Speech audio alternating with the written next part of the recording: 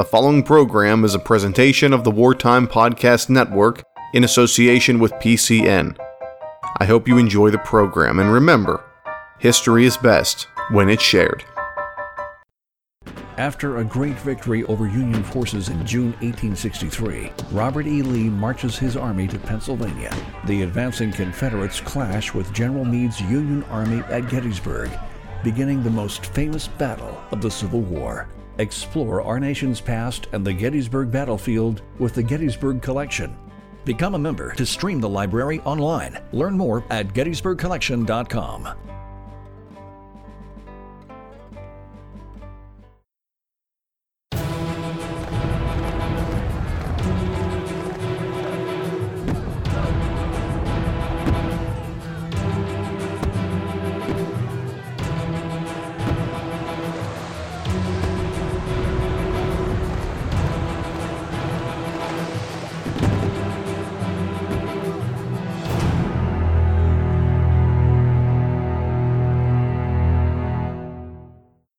Hello ladies and gentlemen, and welcome to Battlefield, Pennsylvania. Today we're on location in Wyoming, Luzerne County. In 1778, the true brutal nature of the American Revolution was revealed when a joint Loyalist and Indian force raided a settlement here at Wyoming. I'm your host, Brady Kreitzer. Joining me today to discuss the Battle of Wyoming is historian Bob Mischak and author Mark Ziak. Gentlemen, thank you both for being here. Thanks for having us. Bob, tell us about your background. Well, I was born and raised in Wyoming Valley.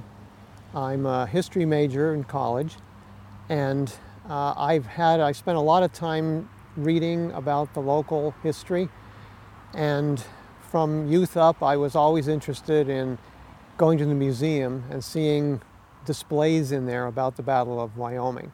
So I have tried to find out as much about it as I possibly could. Mark?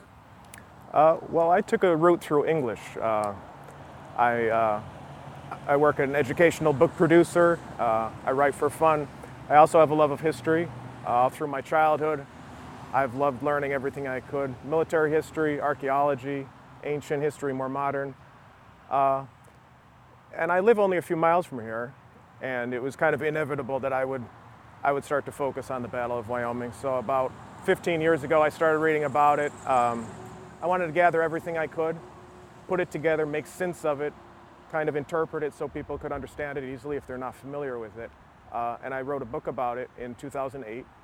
And since then, I've just been learning more and more, and getting into archaeology a little bit more, getting into some other topics and some other pursuits. Right now we're in the town of Wyoming here in the 21st century, but what was this place like in the 18th century? Well, it was, from what I've read, it was a natural paradise. We had the river, the Susquehanna River, fertile land, the mountains for protection. There was so much here for people. I mean, Native Americans have been here for more than 10,000 years. Then all through colonial times, people have wanted to live here, and they wanted to control this land because of how much it offered. Bob, who lived here? Wyoming Valley was originally settled in the 1770s by people from Connecticut. So they imparted to the area a New England culture. It was essentially an isolated frontier settlement. Farming was the main occupation. There were wide plains of bottomland that were quite fertile on either side of the river. They had a population of about 2,000. There were a few general stores, but most products were produced at home. You mentioned these Connecticut, maybe almost outsiders, bringing a New England style of life here. Were there other people here who didn't fit into that same style of life? Well, this area was claimed legally by both Connecticut and Pennsylvania. And therefore, both, almost at the same time, around 1770, decided they wanted to colonize. They had approached the king in council about deciding which of the two colonies should own it, or if they should own it jointly. But unfortunately, the king and council dropped the ball and refused to make a decision. And that essentially condemned both sides to a conflict. And both sides did indeed fight a number of times during this period until a final decision was made by a court set up at Trenton to decide who should actually own it, who had the better claim, and that turned out to be Pennsylvania.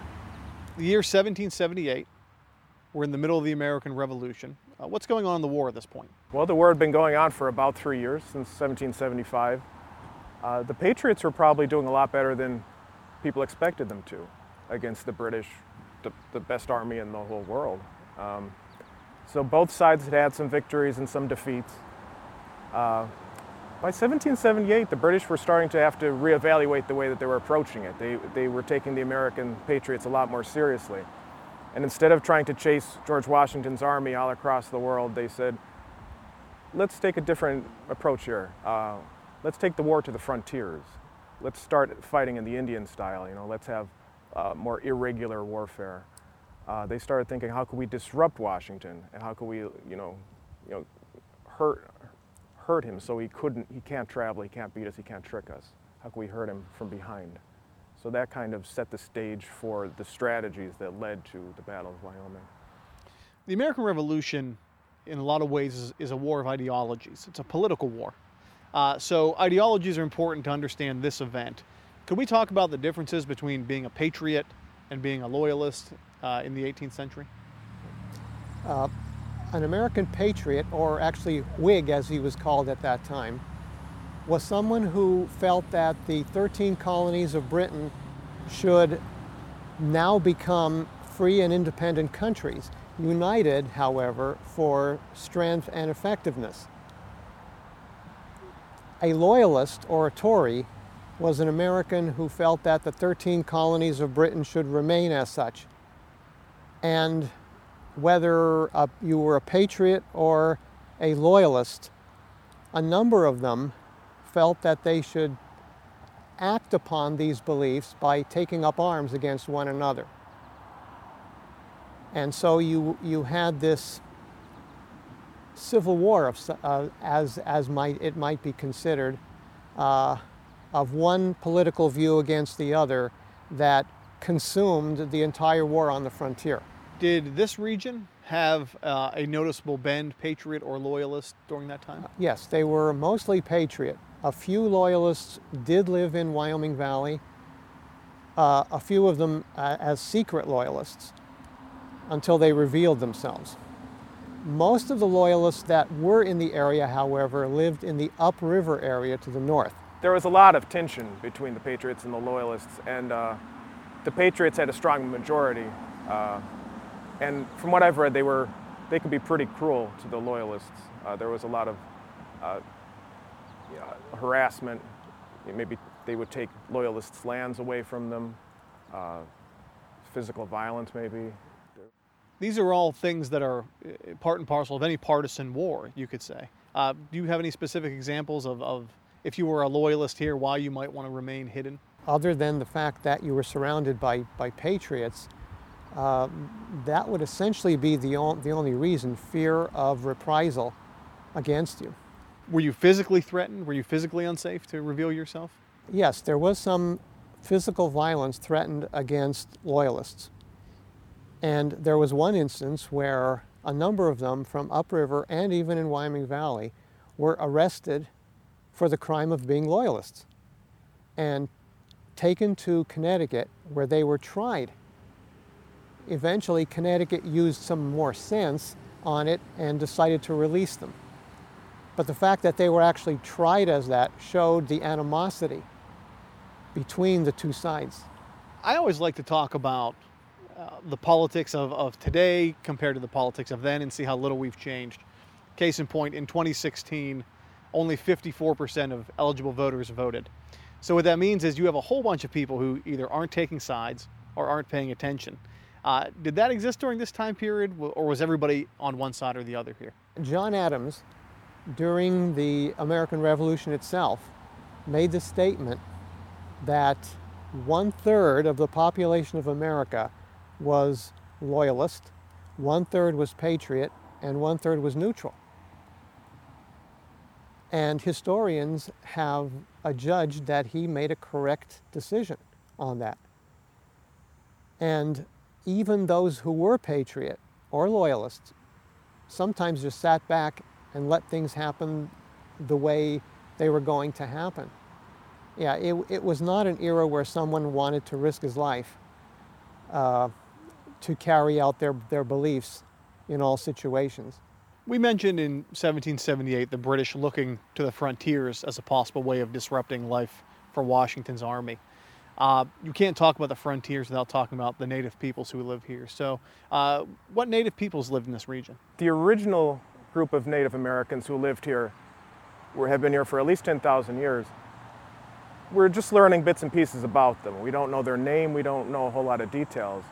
We have to focus on archaeology to, piece together a little bit of their story. But they disappeared in the 1500s. The valley was almost empty.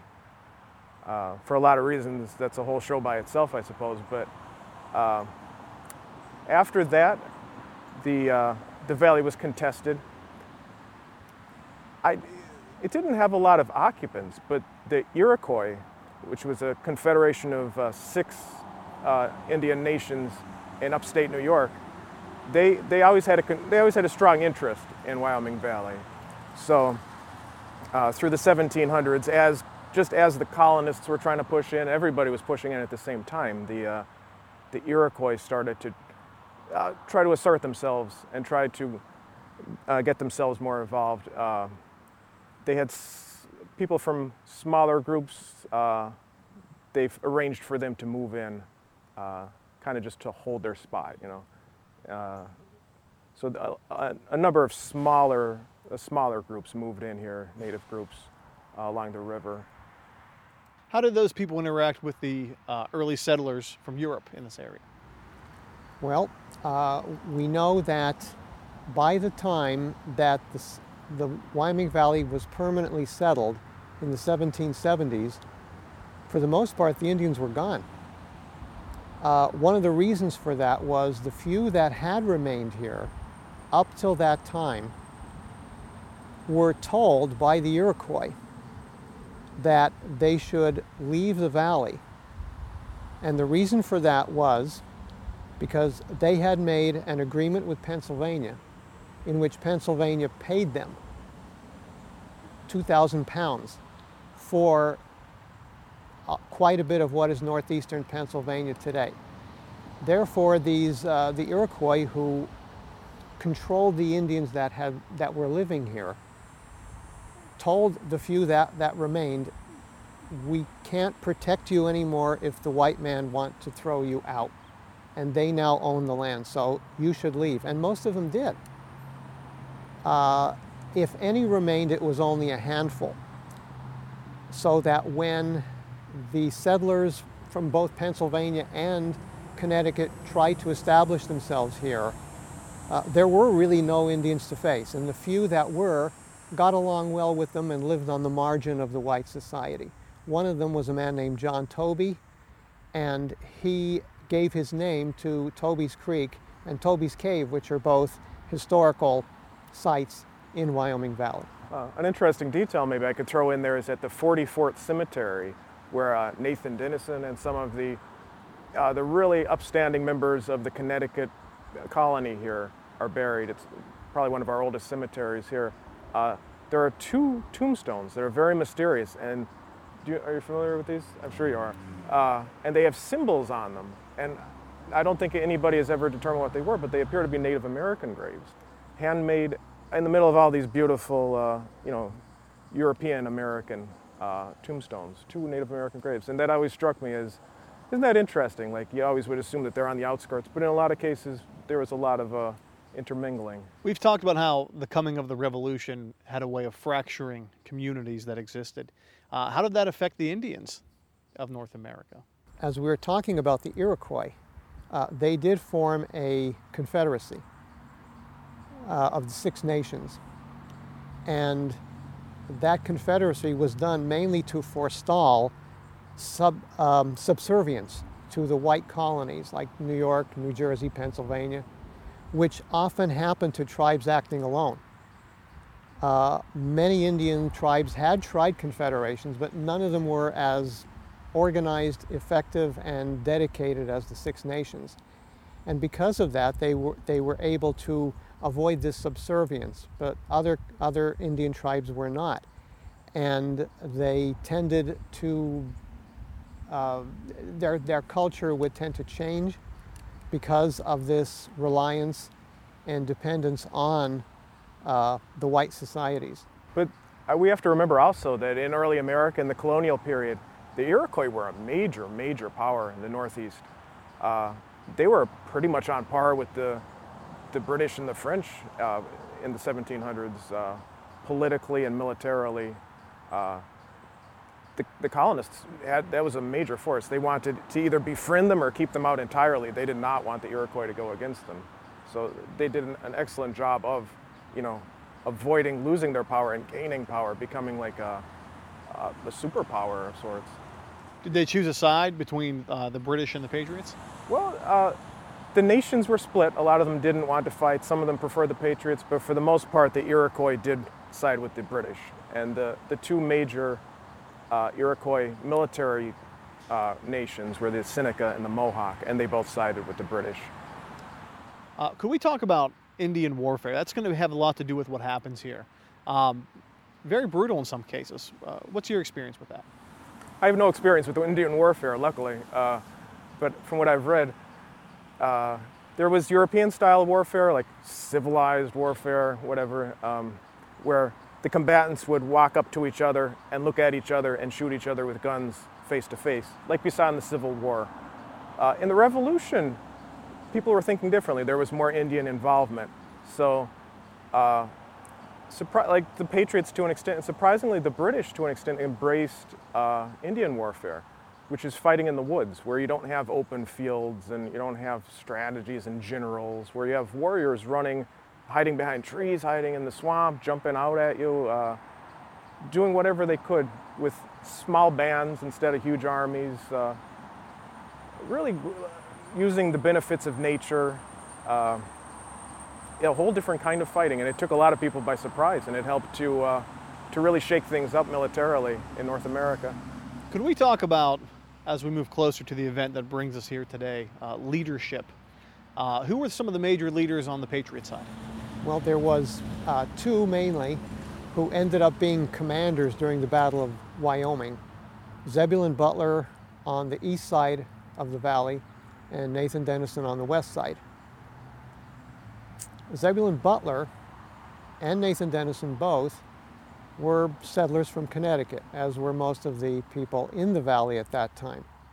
Zebulon Butler would have been considered and acknowledged as the most important person in the entire valley.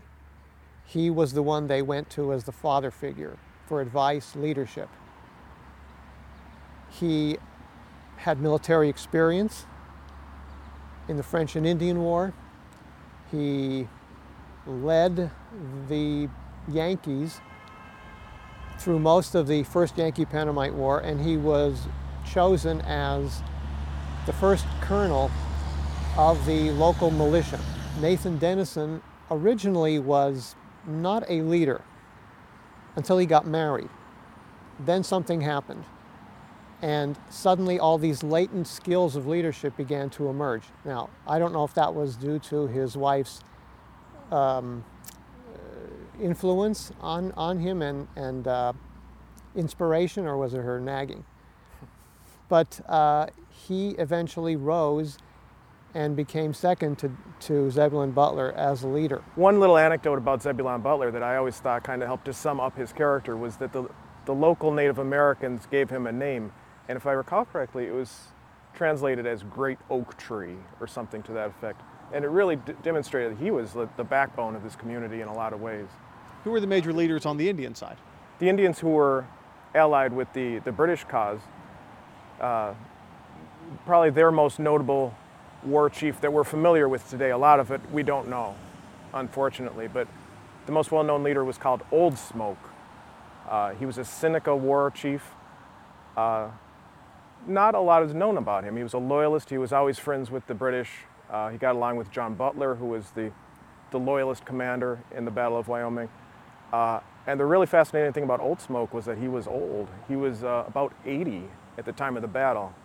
And you'd think, I mean, in conditions like today, like it's so hot out, and traveling from almost Canada to Wyoming Valley in Pennsylvania, strenuous. But he was about 80, but he was a big, strong guy, and apparently he had no problems. He led right through the battle. His actual Indian name was Sayenkaragta, and he was essentially the leader of the Indians at the Battle of Wyoming. He commanded 350 Seneca warriors. Now there were some other tribes involved, about 100 other warriors from other tribes, but they chose to take orders from him. So powerful was his personality and his leadership. So that any communication from John Butler to whether it was Senecas or Onondagas or Cayugas or Delawares had to go through Sayenkaragta or Old Smoke. You both mentioned an important name, John Butler. Let's talk about who these Loyalists were. Well, John Butler was a New York colonist, and he was a Loyalist. He grew up in a military family, and he also grew up close to Iroquois communities. So as a child, he had friends who were English colonists and Indians. So he kind of grew up between these two cultures and kind of became a liaison between them. And it was a time when that was very important, because Britain wanted people who could work both sides. There was a gentleman named Sir William Johnson, who was the Indian agent, the top Indian agent for Britain. And he met John Butler, and he was very impressed. He took him on as an assistant. And they worked together on a lot of diplomatic deals, to land deals and treaty deals and alliances with different tribes.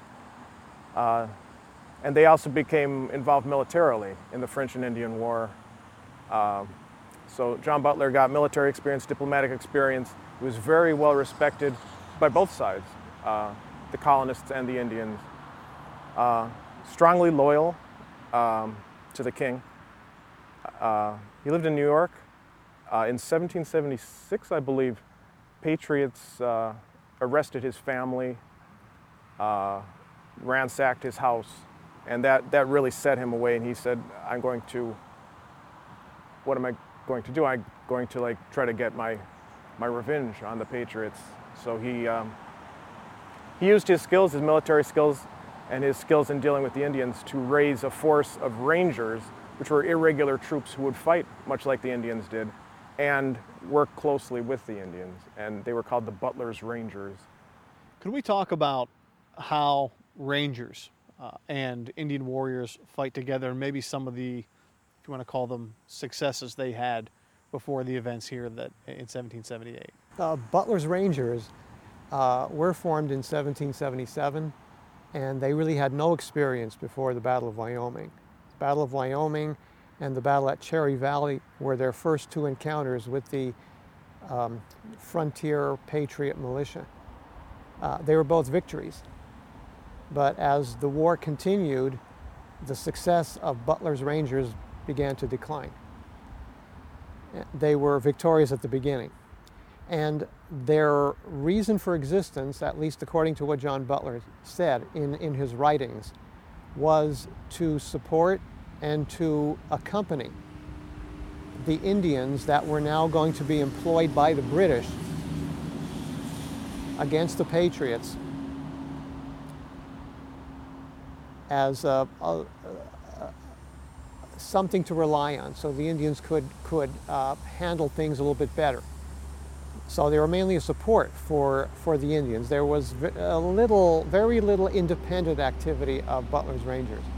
What made this region a potential target for this Loyalist Indian force compared to other places?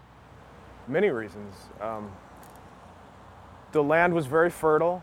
Most of it was farms. And since most of the people were patriots, they were happy to support Washington's army with just loads and loads and loads of crops and other supplies. Manpower, they supplied a tremendous number of men to the Patriot armies. I read somewhere it was proportionately 8 times what other communities gave, some kind of ridiculous number. And the value of the land, the Susquehanna River for transportation and navigation, it was really a valuable place and a valuable location. By attacking, disrupting this area, capturing this area, they could, the Loyalists, the British, the Indians could do a lot of damage to the Patriot cause. And a lot of them also wanted revenge against the people who lived here. And the Iroquois still felt as though they had a claim to this land. So they had the additional motivation of trying to clear it out so they could get a grip on it again. We mentioned the people who lived here were essentially New Englanders, transplants. Do you think that is why they had such strong Patriot sympathies, because so much occurred in and around Boston in the early parts of the war? The fact that Wyoming Valley was mostly made up of New Englanders was very important to the fact that they were also mostly Patriot. New England was really the engine that drove the Revolution, even though there was some support in Virginia. Those were essentially the colonies that were mainly Patriot, and that is Virginia and New England. And without New England, you wouldn't have had the Revolution. We've talked about why this Indian loyalist force would want to strike here in the Wyoming Valley. Can we talk about what their specific goals were? What did they want to do when they got here? The original plan of John Butler in this campaign was more grand and glorious than it eventually turned out to be. His plan was to take this force of Loyalists and Indians, travel down the Susquehanna River by boat, unscathed, attack Wyoming, destroy it, attack Sunbury, which also had Fort Augusta, the most powerful fort on the frontier, attack and destroy that, continue unscathed down to Middletown, then cut east overland for 85 miles through heavy Patriot territory, through Washington's army, and then join with the British Army, which had recently captured and occupied Philadelphia. And he was going to do all this with 700 men. Now, I offer the contemplation of this to the viewers as to whether this was realistic or not. However, it all became academic because right before the expedition was to leave to come down the Susquehanna, word came to John Butler that the British had left Philadelphia, and because of strategic necessity, had to return to New York City, which was their main base. Therefore, this whole crowning glory campaign of his became pointless, and it devolved into simply an attack on Wyoming. Wyoming being chosen mainly because so many men from the valley, as Mark has mentioned, were away fighting in Washington's army, which was unheard of on the frontier. And he felt that Wyoming would be, how shall I say, easy pickings. Probably another reason was a lot of the Indians that he had with him were Senecas from western New York. They'd come a long way, hoping for rewards like plunder, scalps, and perhaps prisoners. Now, what was John Butler going to do? He couldn't send them home empty-handed. If he tried to do that, they may have gone, but they would have returned with one other object, John Butler's scalp. So Wyoming offered him an out, and he took it. In my opinion, and it's just an opinion, that was really why this attack on Wyoming occurred, because of the effects of his larger campaign failed. We mentioned that this area had some history of conflict between colonies. Was there any way it could defend itself? Were there forts here leading up to this battle? There were forts in Wyoming Valley of various types. I should call them fortifications. There were two that were proper forts. They were Forty Fort and Wilkes-Barre Fort on either side of the river in the Central Valley, or the center part of the valley. In the rest of the valley were other types of fortifications that were called forts, but they were less than forts. They were simply a collection of blockhouses or even just regular houses surrounded by stockades. And there were also in various areas in the area simple blockhouses which were unprotected by stockades. And these would be used by the people in Wyoming Valley based on their location. There were 6 townships in Wyoming Valley, and each of the townships had one or more of these fortifications. They were expanded on and completed from the years 1772 to 1778, just before the battle. And they maintained the best protection that the settlers could achieve from any attack from the outside. Mark, how would these local people who lived here, how would they have used these forts in the event of an attack? Well, the smaller forts, as Bob mentioned, were just stockades around regular people's houses, so they lived there anyway. Now, I guess in times of difficulty, in times of danger, the neighbors in the surrounding area would draw in toward these forts, get some measure of protection behind the walls. We had the small family fortifications were Jenkins Fort in West Pittston today, and Fort Wintermoot, which is in Exeter Borough today. Forty Fort was the largest, strongest fort that's going to play into the story of the Battle of Wyoming directly.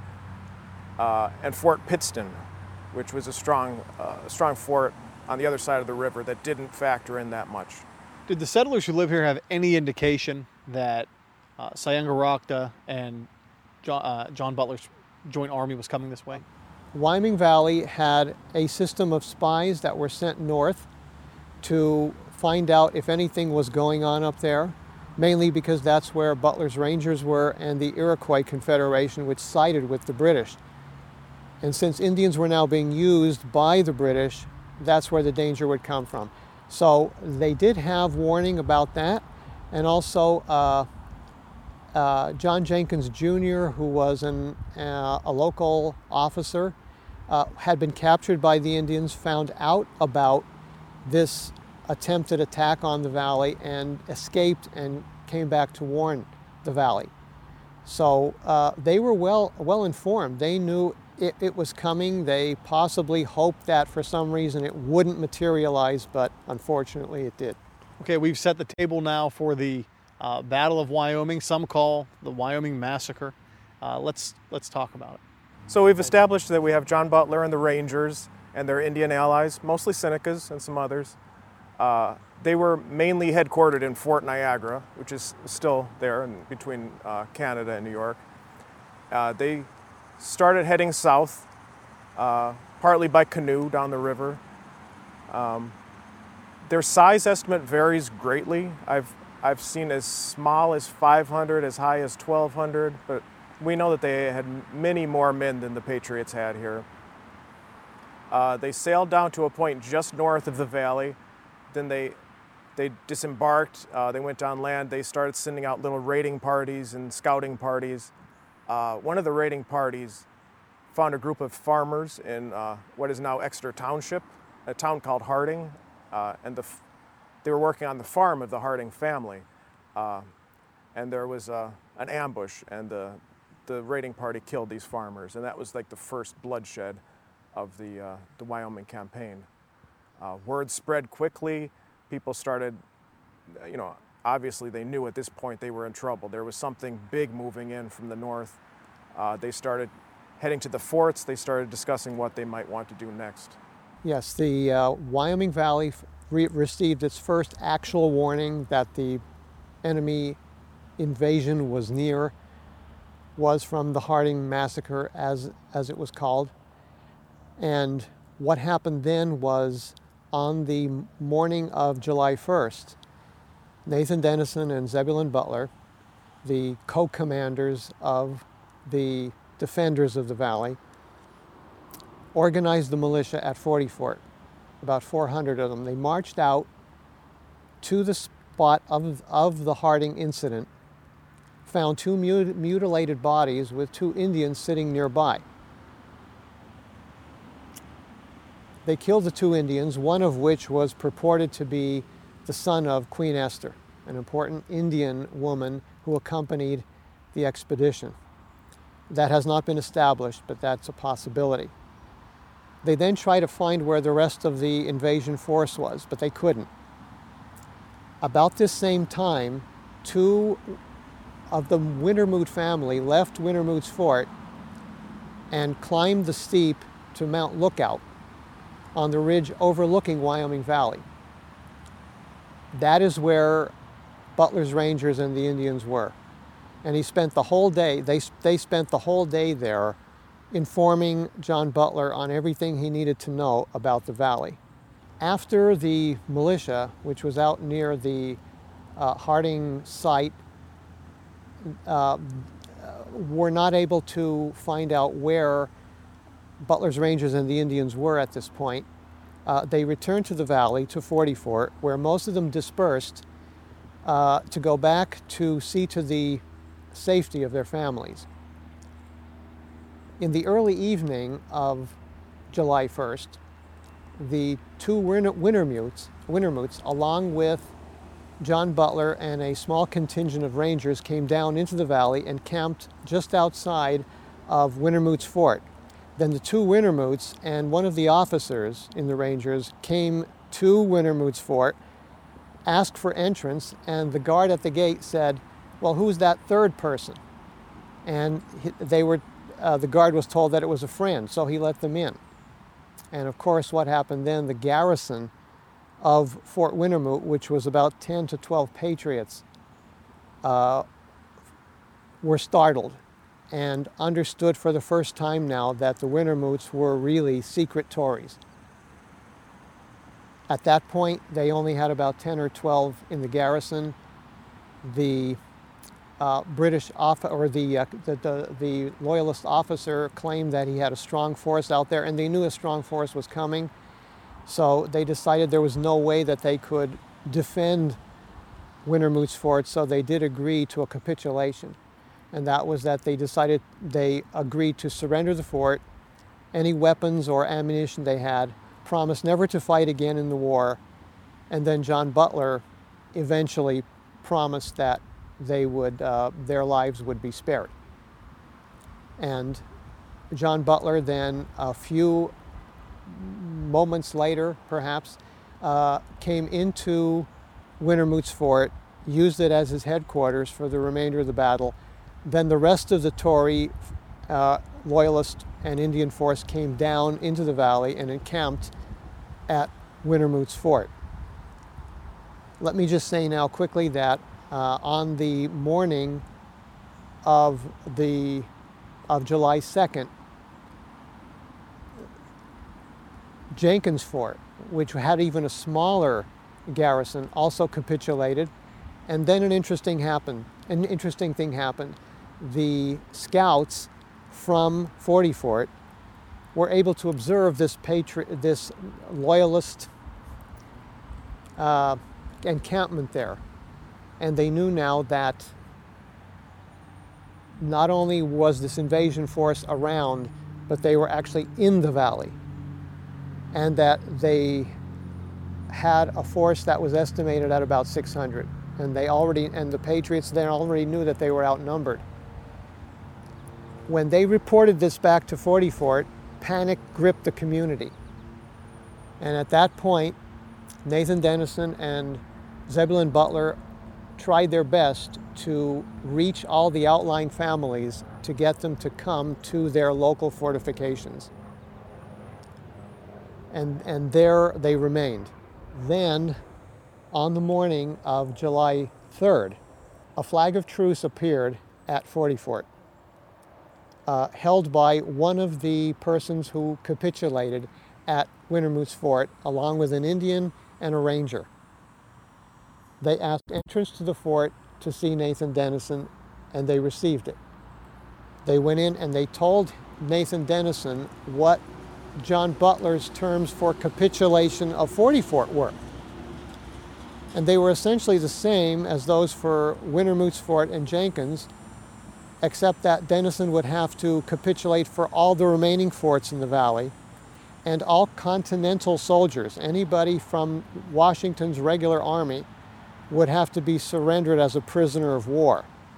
And that meant sent to a series of prison ships in New York Harbor and from all accounts that was really a hellhole to be in.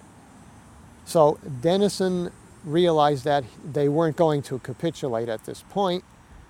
So he then went across to Wilkes-Barre Fort, where Zebulon Butler was, consulted with him, and then decided that what should be done was to not accept the capitulation terms, send this party that came to the fort back to Wintermoot's Fort, and then send out messages to all the forts in the area to send to 40 Fort every militiaman who had not yet reported there, including as many as could be spared from the alarm companies. Now, the alarm companies were men in their 50s who were not required to fight, but were required to protect and defend forts.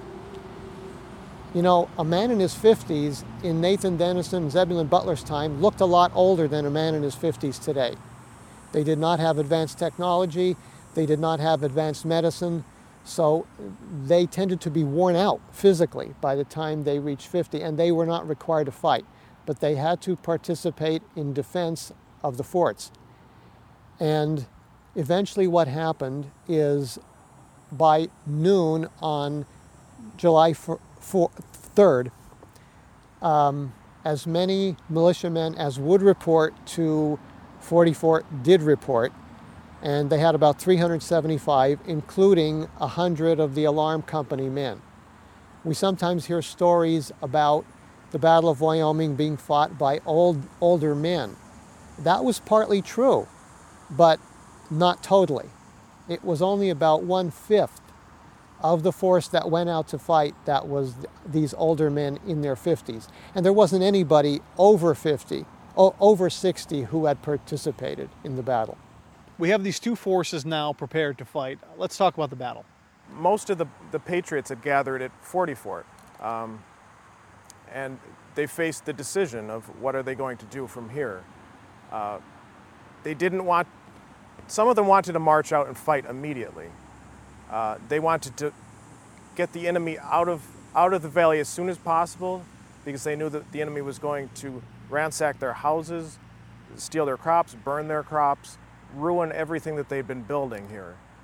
But the other contingent was saying, we better not, because we don't know what we're facing. We don't know how many men they have. We don't know how prepared they are. So it came down to this struggle between what do we do, what do we not do. Zebulon Butler and Nathan Dennison, they were thinking we should be more cautious. We should wait. We've asked for reinforcements. We've asked Washington to send home some of the men from Wyoming to help us.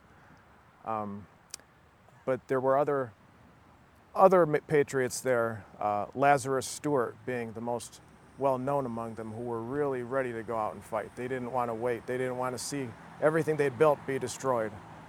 So over a long period, they discussed this. They even left the fort and they stopped to have another war council, and they discussed it again and again. The overwhelming feeling was that they would have to go forward and face this threat. At the time when they went out of the fort and began to have this second discussion, as Mark mentioned, they were on an elevation. And Zebulon Butler had second thoughts at that point, and he tried to convince them again now maybe they shouldn't get involved. They should remain at the elevation, and that would tend to negate their lack of numbers, and because of the height of it. And he tried to persuade them, but he didn't want to seem like a coward, and there seemed like some type of hysteria possibly just pervaded the militia, and they just wanted to go out. And they did. So at 3 o'clock, they left the height and proceeded toward Wintermoot's Fort, where the enemy was. About 4 o'clock in the afternoon, they emerged from a thicker wooded area to an area which was more open with just sparse trees. And so Zebulon Butler then ordered the men to establish a battle line. And these 350 militiamen, plus some Continental soldiers who had come home to fight and protect the valley, established a battle line of about 300 to 400 yards with spaces in between them. At that point, Zebulon Butler, who was the more experienced of the two and was, by agreement of both of them, the one who would make the tactical decisions, then assigned Nathan Dennison to command the left side of the line, while Zebulon Butler, by the way, no relation to John Butler, the enemy commander, Zebulon Butler would command the right. And then they set off again, and at about 5 o'clock, they began to see the enemy. And they were about 250 yards apart. The enemy also at that point had 350 men, Loyalists and Indians, established along a fence near Fort Wintermoot, or Wintermoot's Fort. Equal numbers with the militia. But John Butler, the enemy commander, had an ace up his sleeve. And that is 350 extra Indians that were there were secreted in a swamp or a swampy area far from their right side, the right side of the enemy line. And they were there to emerge at the most propitious moment in order to attack the left side of the Patriot line. That was the plan, that was the trap of John Butler that he wanted to get them into. But as I was saying, about 5 o'clock, both sides could see each other. And Zebulon Butler ordered a few volleys to be fired at the enemy, which did not respond. So they moved forward some more until they were about 100 yards apart. This was about 5:15 in the afternoon. At that point, Zebulon Butler halted the line. The Tories fired, or the Loyalists fired, and then general firing started back and forth, and the battle began. We've established, finally the two groups are meeting face to face. I also want to note that Fort Wintermoot had actually been set on fire to help create the illusion that the Loyalists were retreating, to help draw in the Patriots. But anyway, the Patriots and the Loyalists were facing off face to face, and the Indians suddenly attacked from the Patriots' left side of the line. This caused a lot of confusion. Most people on that line were militia, who were less well prepared as the professional troops. They misinterpreted their orders. They ordered to fall back, to wheel back a little bit to face the Indians coming in from the north, but they misinterpreted that as retreat. And so they broke and ran. And the Loyalists and the Indians followed them. And at that point, I always would think that the Battle of Wyoming ended and the Wyoming Massacre began. They're two distinct elements. Because the Patriots were defeated running, trying to get back to 40 Fort. The Indians were pushing down from the north, the Loyalists were pushing from the east. And a lot of the Patriots, some got back to 40 Fort. Most got pushed to the river. Some tried to cross to Monocanoc Island. Dozens and dozens were shot or speared and scalped, tomahawked along the way. Some were captured. Some survived, some did all right. Most were murdered. The most famous episode of the Wyoming Massacre would be the Bloody Rock, Queen Esther's Rock. And it's shrouded by legend. Nobody's exactly sure what happened, but so far as we could tell, roughly a dozen, 15 or so Patriot captives were rounded up around a rock that's still we know where it is today. It's by the Susquehanna River, not far from here. And during a ceremony, they were made to put their heads down on this rock and an Indian woman would dance around and smash their heads in with a tomahawk. She's been identified maybe as Queen Esther.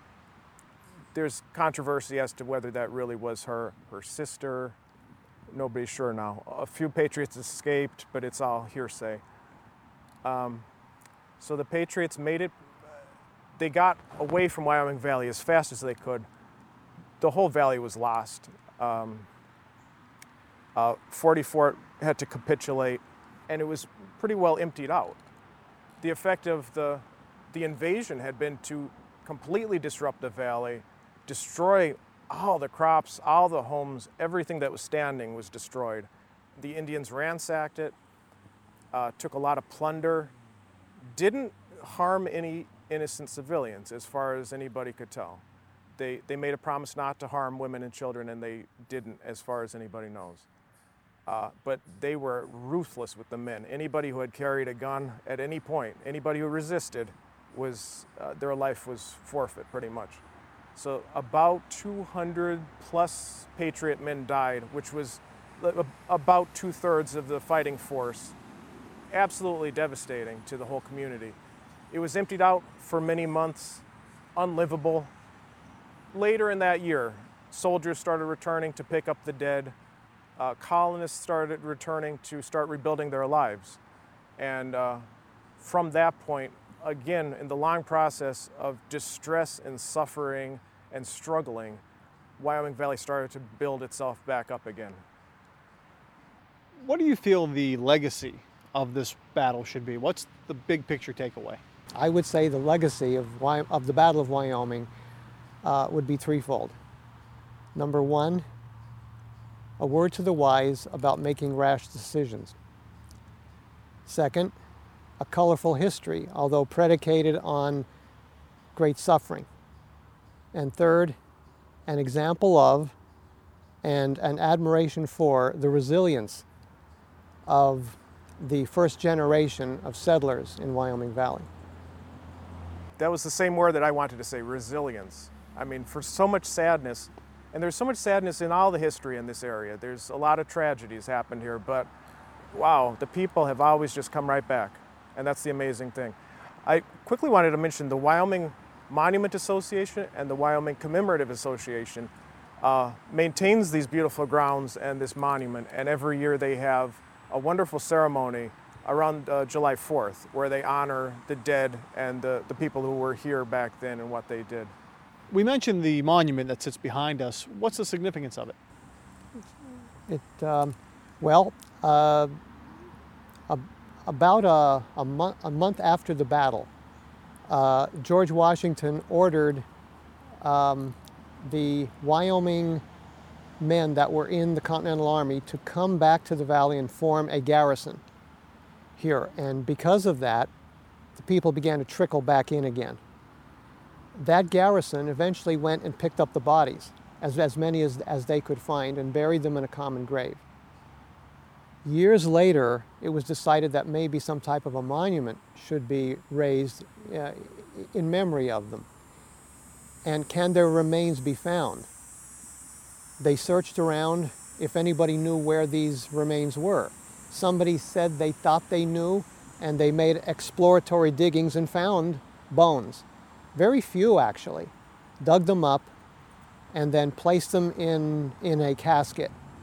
And then when the monument was finally complete, it was placed in the monument on a lower level. So it's a monument and a tombstone. It's a very sacred place for our local history. On that note, I'd like to thank my guests for joining us today. As always, if you have questions about today's episode or recommendations for future episodes, please visit our website at pcntv.com. And remember to pick up a copy of our new book, Battlefield, Pennsylvania, written by yours truly. For everybody here at Battlefield, Pennsylvania, I'm Brady Kreitzer saying so long.